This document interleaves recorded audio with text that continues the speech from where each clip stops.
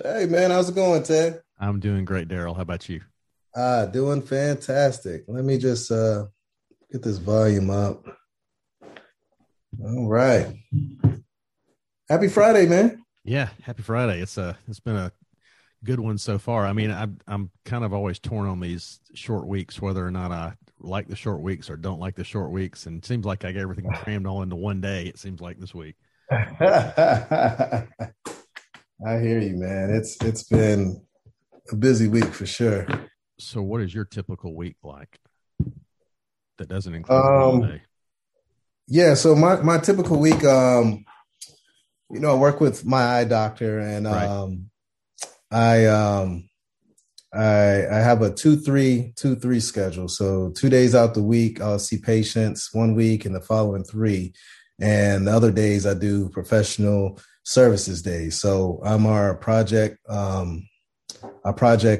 special projects liaison. So I do a lot of our pilots, helping to write protocols, work with students, work with our marketing team.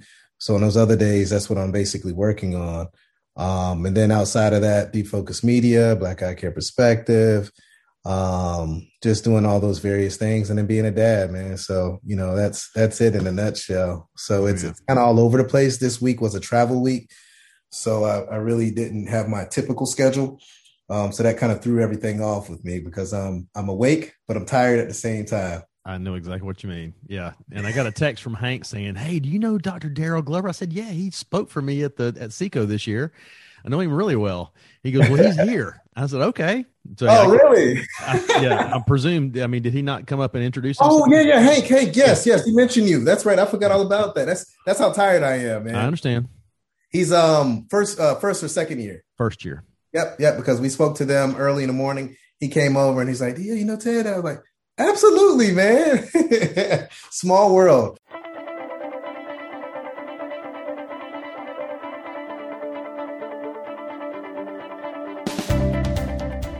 Welcome to the Vision of Leadership podcast. I'm your host, Ted McElroy. This podcast is dedicated to helping you find your wins, have a better quality of life, and become the best leader you can be.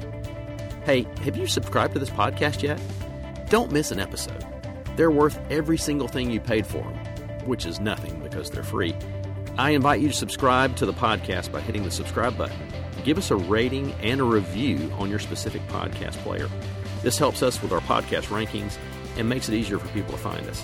And as always, please support those who help support us.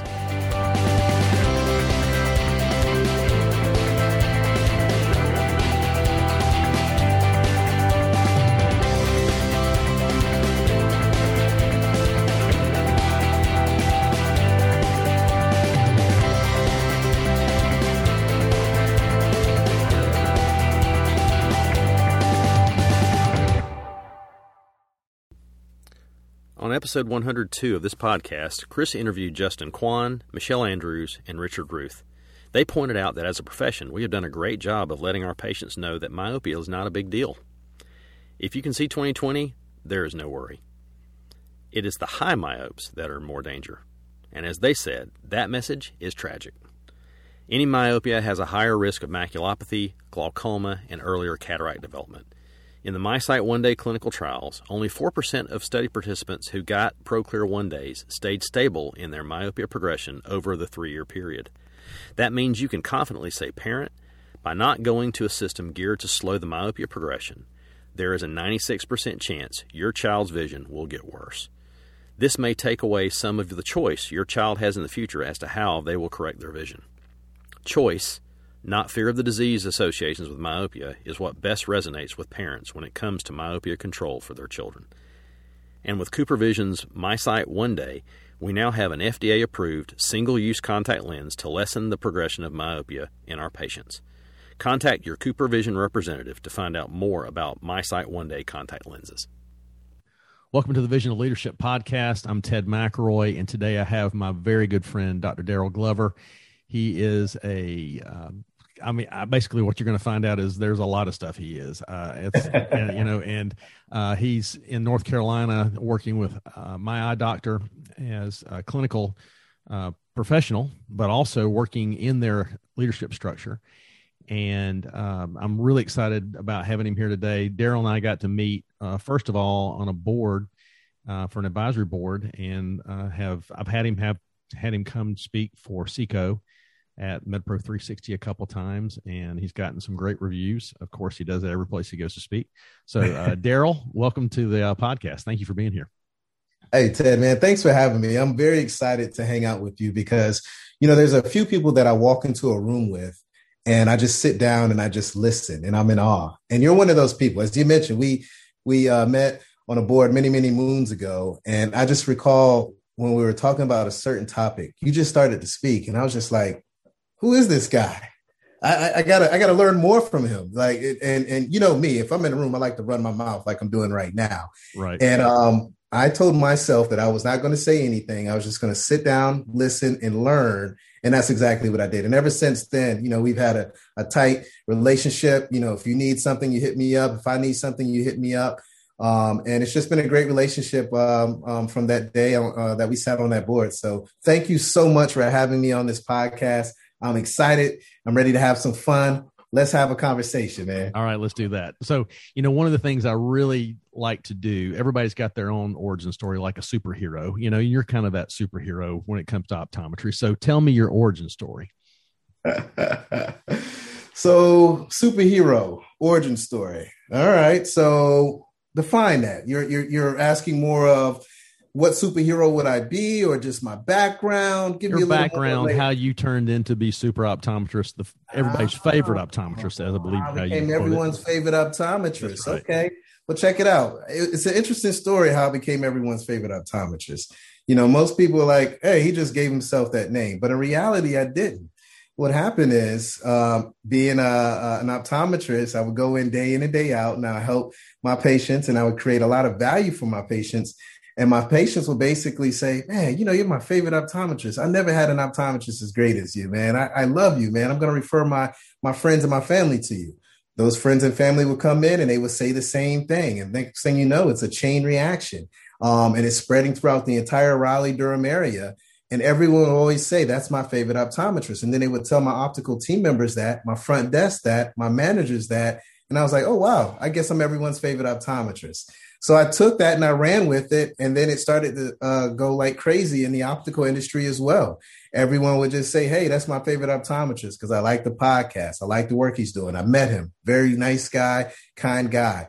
And ever since then, it's just been, I guess, my alias, Daryl Glover, your favorite optometrist. And we've just been building from there. So, it's just one of those things where it's more than anything, God's work, putting me in the right place at the right time and creating value for that person that's sitting in front of me. And for anyone that was looking for optometrists, they just always wanted to refer, hey, you got to check out my favorite optometrist, Dr. Daryl Glover. And I just took it and ran with it from there. That's a great way to do it. I mean, one of the things that really points out is how important branding is. And I don't know anybody really in our industry who understands this as well as you do. I've heard you speak on it. I've heard you just talking about it, be honest with you. I think it's really important that we figure out what our identity actually is. And you've done that very well. How did you decide to take the rest of your identity and shape it into what you have? Well, I'm glad that you mentioned branding. And I just was at a conference or a school talking about, some important things that you need to take care of from day one. And branding was one of those things. And for me, when it comes to branding, it's really about, if you can, at an early age, at an early point, figure out your why, figure out your purpose. Because once you're able to do that, then the branding just all kicks in naturally. And for me, I was able to figure that out at an early age. How I got into optometry was basically, I started selling glasses at an early age. And the person that was sitting in front of me, I remember it was the first day that I sold my first pair of glasses. They came in, they were like, man, I need a new pair of glasses. I'm tired of these. Literally threw them on the counter and said, I need a new look. I need a new image. I can't see in these. Just please help me. And being that I didn't know what I was doing, I just helped them. I just, we tried on every frame in the office and played around. And before you know it, we found something that he liked. A week later, he came back. He picked up his glasses. Ted, when I tell you, this guy smiled once he put on his glasses because he could see well, but also because he had a new personality, a new look. At that point in time, I knew my purpose was to create the state of happiness through vision. And I told myself, this is my thing. And as a result of that, I kind of, went from selling glasses to saying, hey, I want to be the one that's prescribing that prescription. And that purpose has allowed me to grow this brand over time. My goal for every person that sits in front of me is to create happiness through vision, whether it's colleague to colleague, whether it's doctor to patient. That is my goal. That is my purpose. And my brand allows me to do that. And I build a brand around that. One of the things that's really important when you're looking at a brand is how do you decide how that brand looks? And I feel like part of this has to go back to core values. And you've talked about your core values. So would you mind telling us what your core values are? I mean, I presume these are your personal core values, not what you're building your business around, or maybe you can't quite separate the two of them. You hit the nail on the head. You can't separate the two. You have to have your personal core values, and they must align with your professional core values. And I always tell students, whenever it comes to your core values and you're looking for an organization to join or partner with, make sure that the two align. That way you're always going to be on point with that organization to grow and amplify whatever it is that you're trying to do. But for me, I have 3 core values. The first one is meaningful relationships. What does that mean? You really want to make sure that you're able to create value for that person that's in front of you. You want to make sure that you can practice empathy with that person in front of you. You want to make sure that you have some type of self-awareness. And, these are things that, help you on a one-on-one level, on a personal level. But as an eye care professional, it helps tremendously in the exam room. So again, you can see where those two things overlap. The other piece is continuous impactful growth. What does that mean? That means I'm always learning. I always want to know, what can I do to take it to the next level? How can I help someone else learn or be educated about something? So on a personal level, for me, that means reading books, whether it's a leadership book, whether it's something that's education related in regards to eye care. What can I do to create value that's always going to continuously allow me to learn and get better as a person? And the same thing when it comes to the professional piece. You got to go to your CE, not just to go there and just hang out, but actually listen, perfect your craft, get better, create value for that patient in front of you, but you got to continuously learn. And, my last core value is really about impact and change, having effective change. What does that mean? What are you doing day in and day out? Are you truly changing that person's life that's sitting in front of you?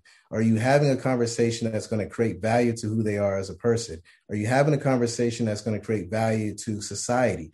Are you having a conversation that's going to create value to your profession? And these are things that I'm doing within the different organizations that I'm a part of. With My Eye Doctor, I deal with special projects day in and day out. We're running pilots to figure out how can we make it a better experience for our patients. With Defocus Media, we're having effective change, Dr. Jennifer Lyerly and I, by having conversations about hot topics, legislation, different things that's going to change our industry for the better.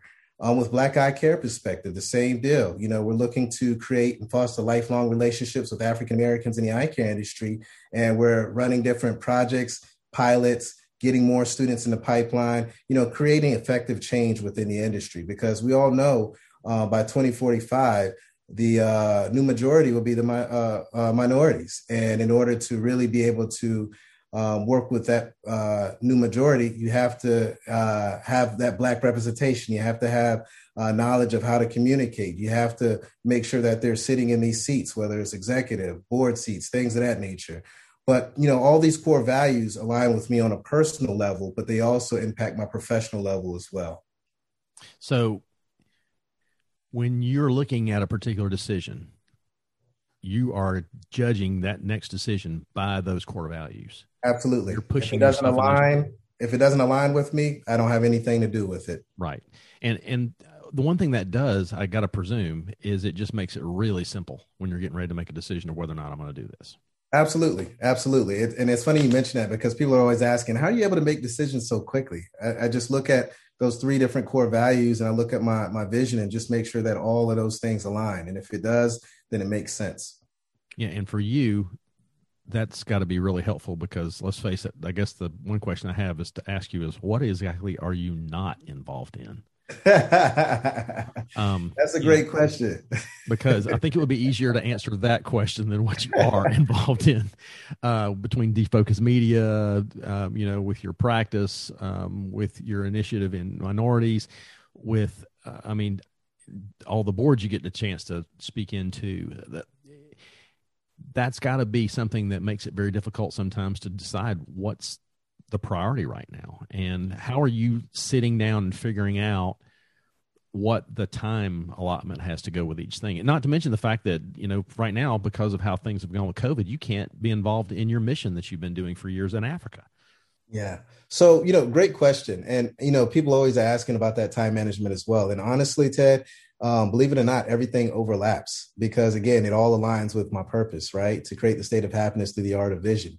Each one of those projects that I have are all about vision. It's either, educating colleague to colleague, colleague to patient, doctor to patient, whatever it may be, but everything aligns. So I may have a call where someone's asking about how can we be active in Black Eye Care Perspective? That same call goes into, I want to be on your podcast for Defocus Media. How can we collaborate there? And then the last project, oh, you work for My Eye Doctor? That's a large organization. We're interested in getting our product into that company as well. So, those three different conversations can be a 30-minute conversation all in one, and it makes it easier to align in regards to time management. So it's really not a lot of work, not a lot of things, because everything aligns with one common goal, one common purpose, and it makes it easier for me. So what kind of things have you stopped doing in the last, say, 2 to 3 years that you were doing on a regular basis, and now you decided that has outlived its time for me? So I had a clinic out in Nigeria, and prior to COVID, I was in a process of moving locations. So I took everything out of the clinic. Then COVID hit, so I got equipment just sitting there. During COVID, it really allowed me to sit down and just kind of brainstorm. I'm 38 years old. I'll be 39 years old this year. And it allowed me to sit down and think, I need to be with my family. I can't be going back and forth at all times. So my goal was to partner with someone out there to be able to keep that practice moving. With COVID and some of the other things that took place in Nigeria, I wasn't able to do that. So when it comes to what things am I not able to do, I'm not able to be out there as much as I would like to be because I really love the culture. I love the environment, all that jazz, love to travel. But that's one major thing that I haven't been able to do. And a big reason of that is because, again, sitting at COVID, you're at home, you're with your family. I have a son. Now I have a newborn. I have a wife. And being able to spend more time with them is a big thing that I need to focus on more than just making money or helping others, unfortunately. Yeah. And one of the other things that happens, too, because of what you're getting exposed to is you see a lot of new things that are happening in our industry. So what are maybe some of the newer concepts that most people wouldn't have heard about right now that you see is really interesting happening with our profession? Well, I think, something that I think is amazing right now, and I want to see more men get a part of this and join this movement, is definitely ocular aesthetics, man. I mean, this is a big piece of eye care, and I feel like we're sitting on it. I mean, there's no reason why as eye care professionals, we do not own this. We should be the leaders when it comes to talking about lash extensions, eyebrows, IPL, which I know we're seeing more of, but the ocular aesthetic realm, we need to own Botox, all that stuff, because we're the ones that look at this day in and day out. We're the experts. We're trained on this in school. We need to be more in this world of ocular aesthetics. I mean, what are you doing in your practice? Are you doing anything with ocular aesthetics at all? Not so much with ocular aesthetics. We are doing things with some dry eye, with LipiFlow, and of course, looking at the other treatments that we're going to go along with that. One of the things we've been trying to figure out how to do is to try and do more non-covered services. And I know that's become a really big thing, especially with legislatures passing different laws. Here in Georgia, we passed a law this year, or last year actually, and signed into law of the ability to not have insurance companies dictate whether we could do something at a certain price if it was a non-covered service. We can charge whatever we need to do because it's a non-covered service. But, one of the particular vision plans has decided that the way they're going to word their contract kind of circumvents that. So we're working through it with GOA. And but those things are very important to me, not just because of the money that it brings in the practice, and that's nice. But if they slash our reimbursements, it makes it not worthwhile for the patient to have anymore because we can't afford to do it. And that's why it's so important that we're looking for some of these non-covered services and they stay in that realm. It just always seems like, just about the time you really get into it, somebody slashes the price and it really doesn't, give you the benefit of doing it for anybody anymore. But as ocular aesthetics goes, I've got a guy literally half a block away from here who they started just doing eyelash extensions. His girlfriend's business he helped front, and they become a supplier and went from supplier actually to a purveyor of education of how to do eyelash extensions in the right way. They've asked me about opinions on what I have about it, and they're supplying more education now than they're actually doing on materials. And they've really done quite well with their business because of it. And you see it, and I love that. But just imagine if we had ownership of that. If we had someone in our practice that could do that day in and day out.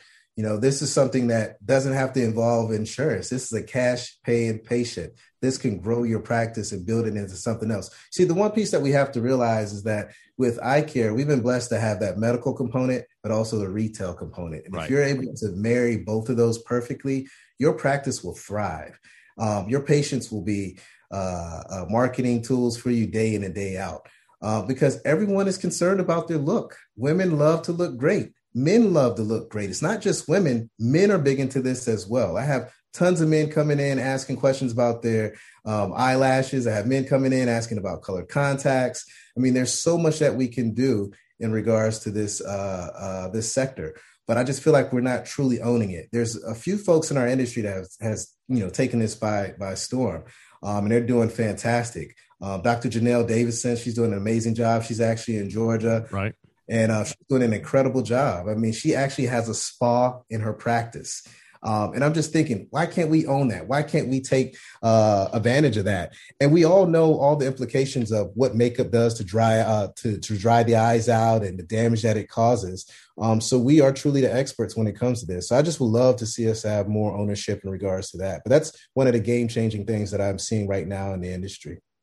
So when you're looking at these different things to do, you've got to figure out a risk to a certain extent. How do you decide what's a good calculated risk versus what's a bad calculated risk? Wow. Loaded question there.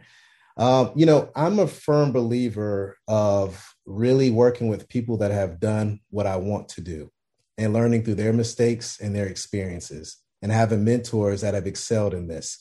So for me, it's more of teaming up with someone to get their insight, their feedback of their personal experience. But in this situation, in regards to ocular aesthetics, just like that person that's down the street with you, bring them into your facility, give them a free place to do their business and figure out where you can partner in regards to profit and build from there, learn together. If you have multiple locations, once you get that master down, take that same concept and implement it into another practice. But for me, it's learning through other people's mistakes, having the right mentors, and then just teaming up with people that are already doing it, because you don't have to reinvent the wheel. You can learn from others and have others actually do this as well for you. So how do you identify this? I mean, we're going to make this a little bit more general. How do you identify what trends are going to become the next big thing? The youth. You have to have a digital footprint. You have to hang around young folks. Young folks, they're the future. They know what's going on. The students, whether optometry students or outside of our profession, you have to have your footprint on their playground.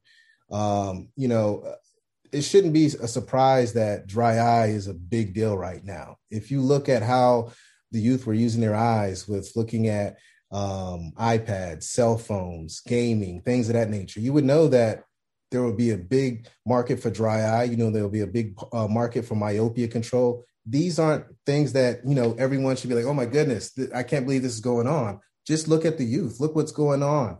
And they're always going to dictate what the future is.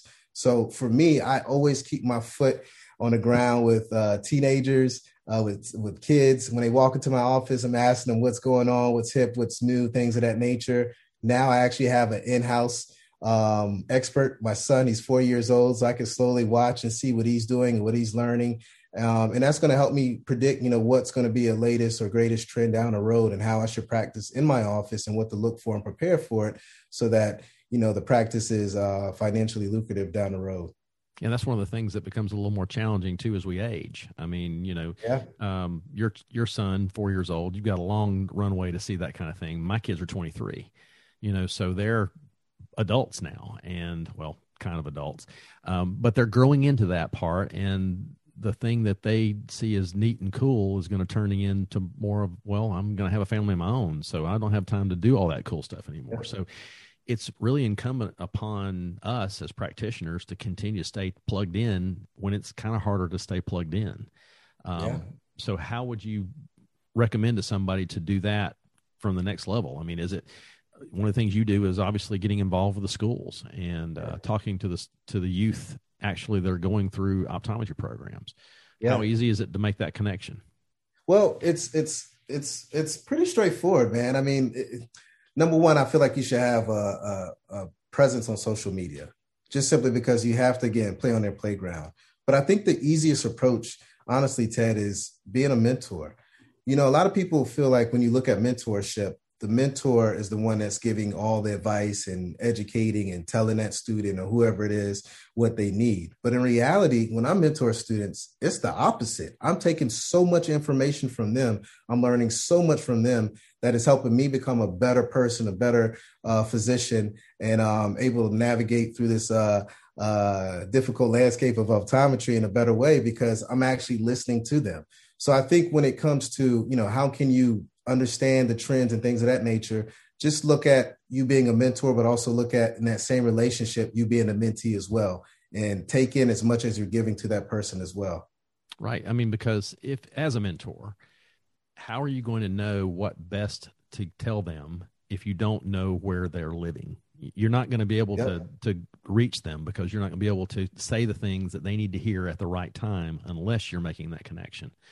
So it's extremely important. I want to shift gears a little bit and get into our two nerdinesses on podcasting. Okay.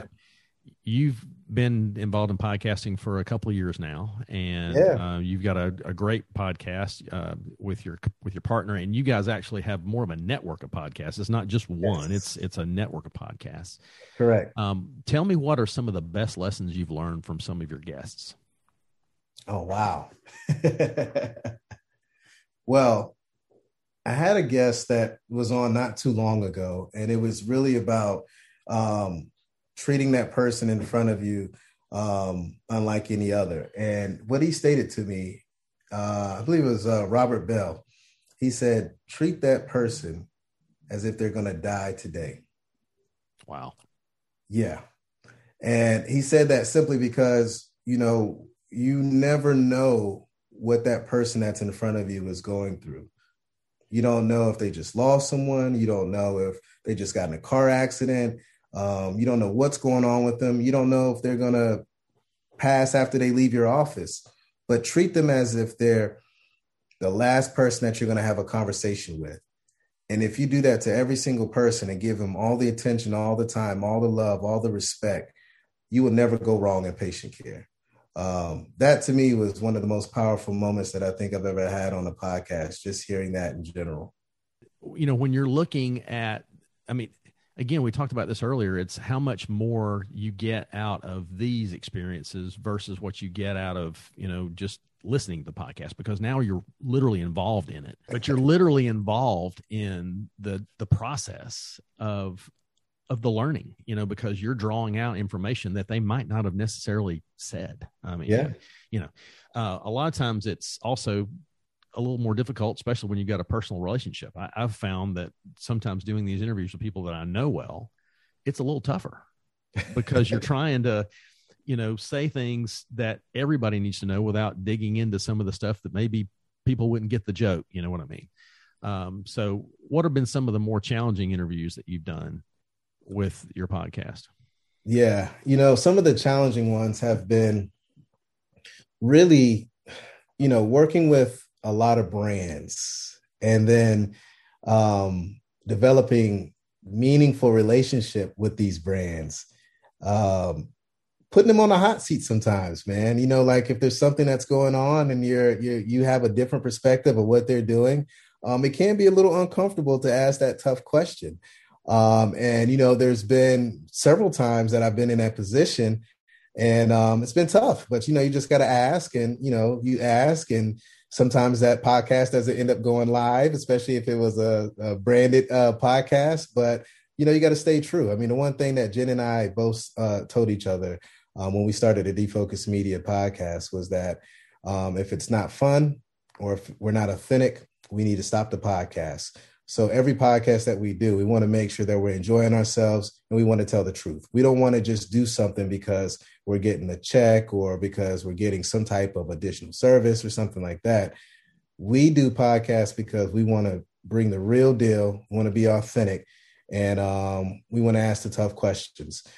So for me, that question is really just, when you have to put your colleague in that hot seat and ask them those tough questions and take friendship out and look at, how is this going to impact our eye care industry? How is this going to make our profession better? How is this going to take down our profession? What can we do together to work together to make it better? So, asking those tough questions to close friends and putting them in a hot seat can be real difficult at times. I agree. Boy, it does get a little touchy from time to time. And one of the touchier topics, and I'm going to maybe take a little bit of the touchiness out of it. There seems to be always this commercial versus private practice discussion. Yes. Why can't this discussion be commercial and private practice? I'm a firm believer in the law of abundance. There's plenty enough to go around for everybody. And with that being the case, why can't it be both? What do you think is the barrier from this discussion becoming a and discussion versus it being an or discussion? Yeah, great question. And honestly, I think, corporate, private, whatever you want to call it, I think we should just call it optometry. I think we've given too much power to names, and people will look at corporate as better, private as being better, and I think we've given too much power to that. I think the big barrier, and I hate to say this, but it's the truth, is the school system. The schools have always stated that private practice is superior than corporate optometry, and at the end of the day, there's going to be a practice setting for every demographic that's out there. And we all should have one common goal to help patients live their best lives and for them to be able to see and have the tools and resources to be able to be successful in life when it comes to the eyes. I mean, what we have to look at is that we are the gatekeepers to the healthcare system. And if we don't work together as a team, and if we don't educate students that we are just one team, not separate teams, we're going to continue to see this path take place. So for me, I do feel that, some schools are barriers for this because they're big into private practice, and that puts shame on corporate optometry, when in reality, what you have to look at is we all need to work together to solve that one common goal, and that's to help the world see a brighter, better, and clearer place. So to put a spotlight maybe on some of those, what schools do you see that are doing a better job at that? Because you get a chance to jump into a lot of schools. Oh, yeah, absolutely. Absolutely. Well, one school that I would say that has a great perspective of, combining the best of both worlds is the New England College of Optometry. Dr. Howard Purcell, I think academia needed him. And the reason why I say that is because his background is completely different from any other background in eye care and academia when it comes to that dean setting, at least from my knowledge. Him having a background of being in industry, that was huge because, number one, it changed the dynamic of I've worked with private practice, I've worked with corporate optometry. They both are doing the same. And it also opened up the door to more funding from both of those ends. Mm-hmm. So if I had to pick a school, I would say the New England College of Optometry. I also would say my school, Pennsylvania College of Optometry at Silas University. I think they have done a great job of really welcoming any vendors in to be able to talk to the students and participate with the students, whether private or corporate. I think they have done a great job with that. And I'm not saying all schools, but I'm just saying, historically, there's been a big barrier at that school level.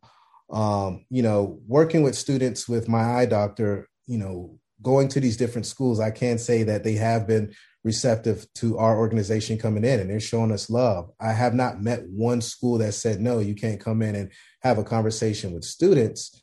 But when you have those conversations with students on that one-on-one level, they will always tell you that they are told that they should go into private practice. Wow. Okay. I didn't really understand. I mean, of course, I guess since that's the only thing I've ever heard, as far as, and the only thing I decided that's what I wanted to do. But I've never heard anyone put it in those terms before. And so I'm appreciative of the fact, though, that at least people are realizing that optometry is optometry. It doesn't matter where you're practicing it, it's how you're practicing it. That's it. And that's the thing that we all need to get ourselves in the right mind for. I think also I just had a great visit. I just had a great visit at UPike, and Dr. B down there and his team, they welcome me and my team there kindly, warmly. And it was a fantastic facility, fantastic school, want to partner. They just care about optometry. They care about the students. They care about, them getting out of school and being able to find a practice modality that's going to accommodate their needs, somewhere that they can go, learn, grow, build a career, and do something special in the eye care. So, if I had to pick my tops, man, definitely New England College of Optometry, PCO, where I come from, and UPike, all great leadership in all of those organizations. And I love it. And, this is where I get in trouble with podcasts, right? The more and more I sit down and I think about this and I think about my relationships, these are just tough questions. You put me on the spot, right? I can't leave out Dean Flanagan, right? Over at Berkeley as well, man. I mean, John's the list goes on and on, right? Right. But, just from my perspective, it's more of, someone in the schools are really educating the students that private practice is the way that you should go. And that's the only route that you should go. When in reality, you really need to look at what's going to accommodate your lifestyle the best and what's going to help you take care of your family the best, and position yourself with that, and make sure that whatever organization you join, whether private or corporate, your vision, your purpose truly aligns with their purpose as well. So you being as busy as you are and me being as busy as I am, how do we bring joy to our lives? I mean, because let's face it, you get too busy and some of that joy just gets sucked right out of it. So what are you doing to bring joy to your life? Well, I there's a few things. Number one, definitely family, my son, my newborn, just seeing their faces, every morning waking up. It's just, to me, it's just, I mean, even my son, his name, it means a bundle of joy, like literally. So, every day, just seeing their two faces, it just makes me wake up, and it makes me realize I got to get out. I got to go get it. I got to make it happen because of these two here. They bring tremendous joy. And of course, my lovely wife, I can't leave her out. Amazing person. I get on her nerves on a regular basis, but, I try my hardest to always bring joy to her as well. But she definitely brings joy to me as well. But, outside of family, it's, for me, I always think about the students, man. I love eye care. Eye care it's in my DNA. It's in my blood. Eye care found me. So the students, they really bring joy to me. Having conversation with them, whether it's online, social media, one-on-one in conversations, in person. These are the things that really create joy for me. And last but not least, food and travel. I love both of those things. Without those two items, man, I don't know where I would be. Because that is like my ultimate thing, to be able to have a great meal, to be able to travel to a distant land with family. That's the win-win for me at the end of the day. I agree. And I cannot wait until we can start doing that a lot easier as things start progressing forward. But I want to get back to the student thing. And I completely agree with you. That was, of all the things that I have done to give to my profession, and I don't even like to say give back because I'll never be able to return what I got out of it. But to give to my profession, it has been going and doing stuff with students. It's, first of all, they're excited.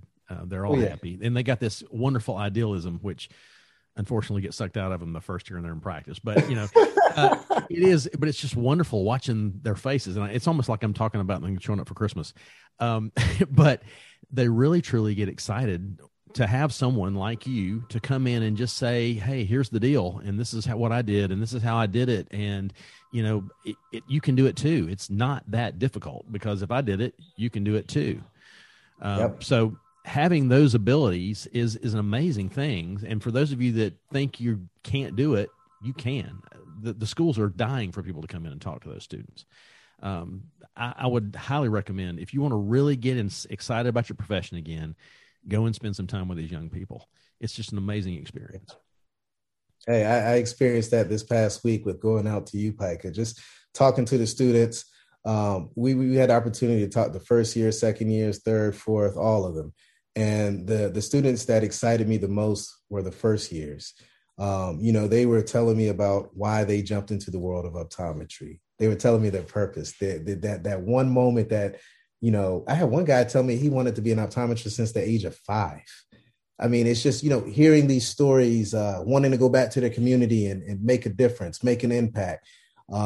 It blows your mind, man. It makes you feel great that you're in such an incredible profession, and just to hear the future of optometry, having the right mindset, it's just touching, man. It brings a lot of joy to me, a lot of happiness in my heart whenever I hear that. So, students, they're the truth, man. They're the future. They're going to keep optometry going, and they're going to make us happy and proud, man, and bring a lot of joy to our lives as well. Yeah. Just being selfish for a moment, did that student who was telling you they want to be an optometrist since they were 5 happen to be about 6'1" and have a reddish colored beard? Absolutely. Yeah, that's my son's story. For those that are listening, yeah, my son Hank, he had an opportunity to meet Daryl this week, and it was so funny because he was so excited when he said, "Hey, do you happen to know?" I said, "Yeah, he's a good friend of mine." So it was really excited to have you there. Yeah, and he was the first student that came up to me, man. And when I tell you, he was well-mannered, great energy, just beautiful person. You could tell. I was like, yeah, I know your dad. I know your family. I know where you come from. He's a really good kid. It really is. But I doubt we'll be able to get him over to my organization. Well, the fact is, everybody asks me every time, so where's he going to end up practicing? I go, I don't know. I mean, because that's really up to him. If he wants to come back here with Julia and me, that's my associate, hopefully soon to be partner. Yeah. Hey, I'll be tickled to death to have him come back. But if he decides he wants to go somewhere else, I'm good with that too. It's really his decision, and I want it to be his decision. Well, his and maybe somebody else's with him if that's the case. But it truly does need to be his decision, because if it's all about my decision, he's not ever going to have his life. And it's really important to me that he has that chance. I gave up an opportunity to have a business of my dad's. My dad's a printer, and it was a great business. It still is. My nephew has it now. And, I could have easily walked into that, and it would have been an easy thing to do. And I might have still been a leadership person, but I don't know what I would be doing otherwise, and if he wants to choose to do something, he wants to go to a big city and do optometry. He wants to go in the mission field and do optometry. Hey, that's great. I want him to do what's going to give him some joy. Hey, you know what, Ted? I want to reverse things. I want to be the host here on your show. All right. I want to take over your show. This is the Daryl Glover takeover. So this is the deal, man. The one thing that I love about you, Ted, is your leadership. And, what you just said is, in my opinion, a leader, right? You're checking yourself at the door. You're concerned about the welfare, the benefit for others. In this situation, family member, your son. I would love to learn just how did you develop those leadership qualities and those characteristics? Because again, I've sat with you on several boards, and when you're talking and you're educating, clearly you're a leader in the field, and that's why folks want you to be a part of that conversation and that dialogue. But just, if you don't mind, just sharing with me so I can learn, so I can be selfish at this moment. How did you develop this leadership? Where did it come from?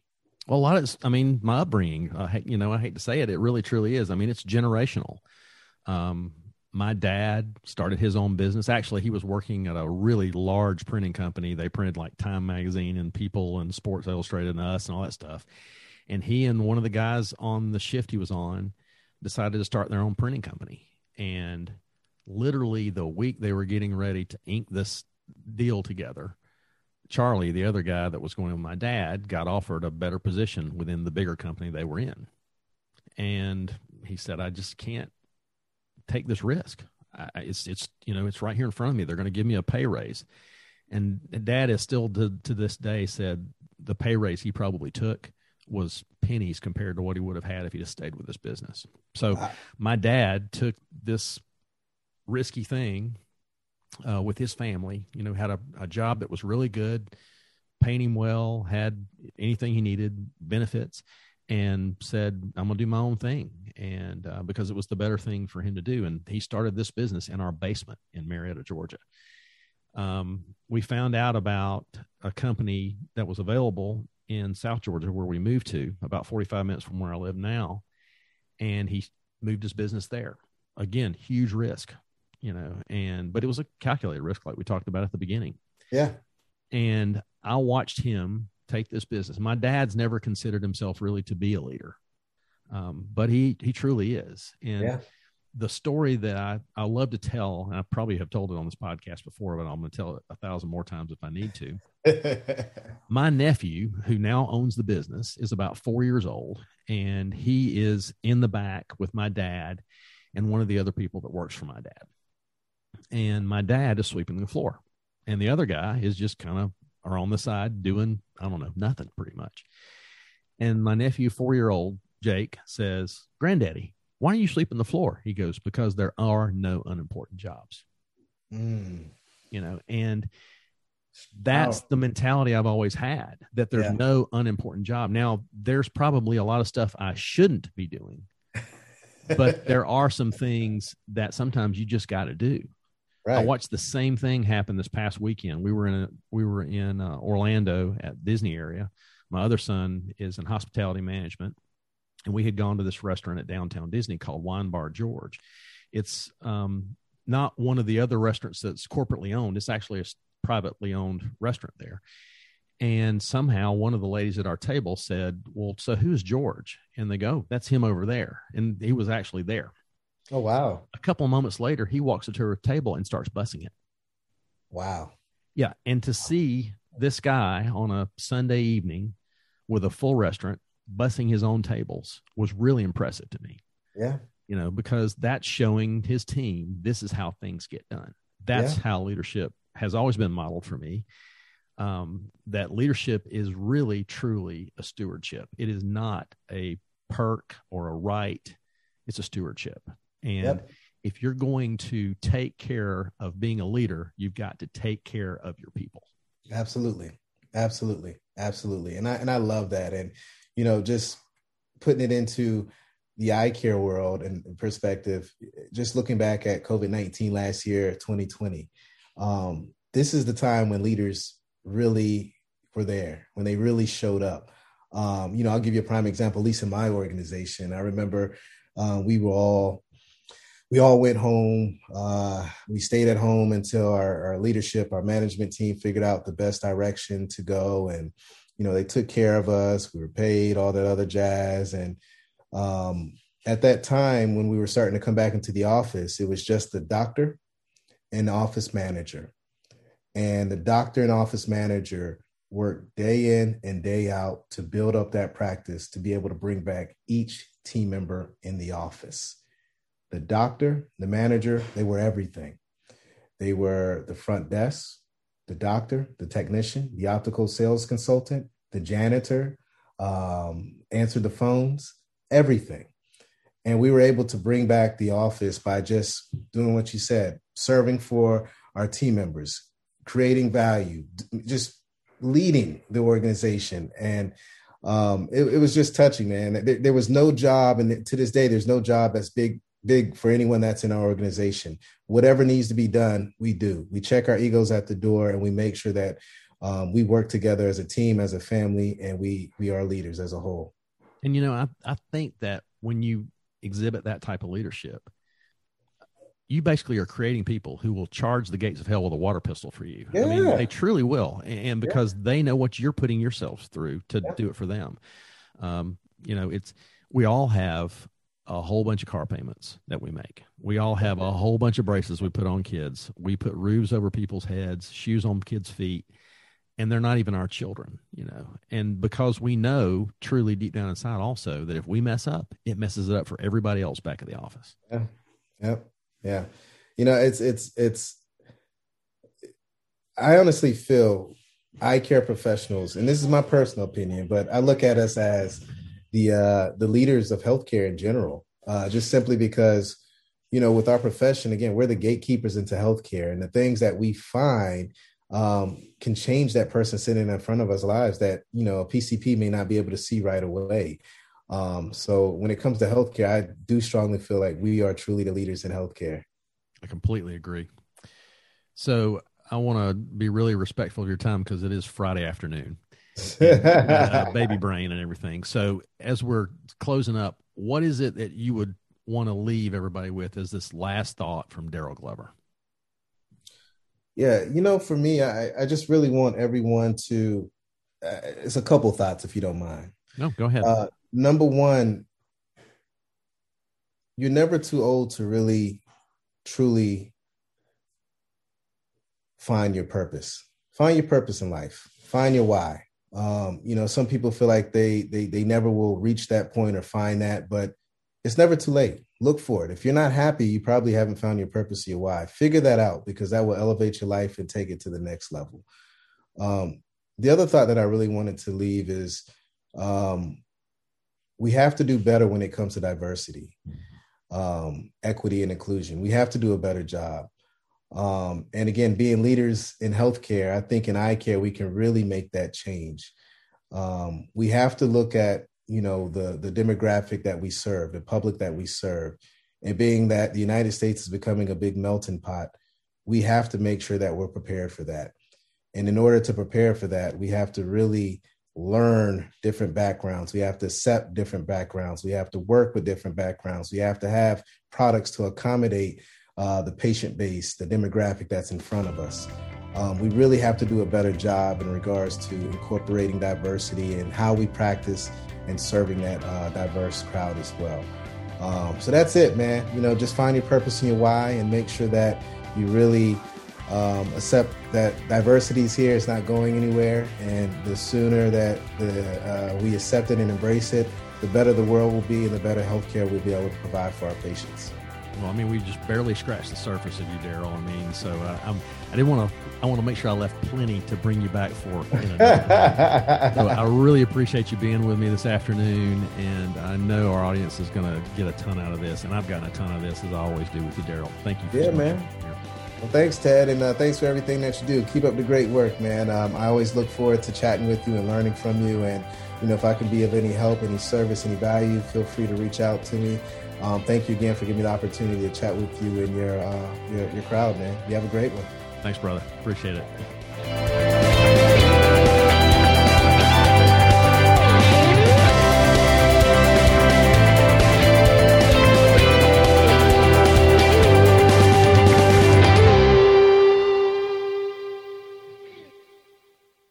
And then when I got so confused with the date of this event, man, I don't know where I was at. I was thinking, was that last week he told me he had to change, or was that the week before, or was like everything just started running together, man? Yeah. And that might be, I have a newborn too. So I got baby brain going. Yeah. I understand. I totally understand. I'm thankful that I don't have to go back through baby brain ever again. Oh man.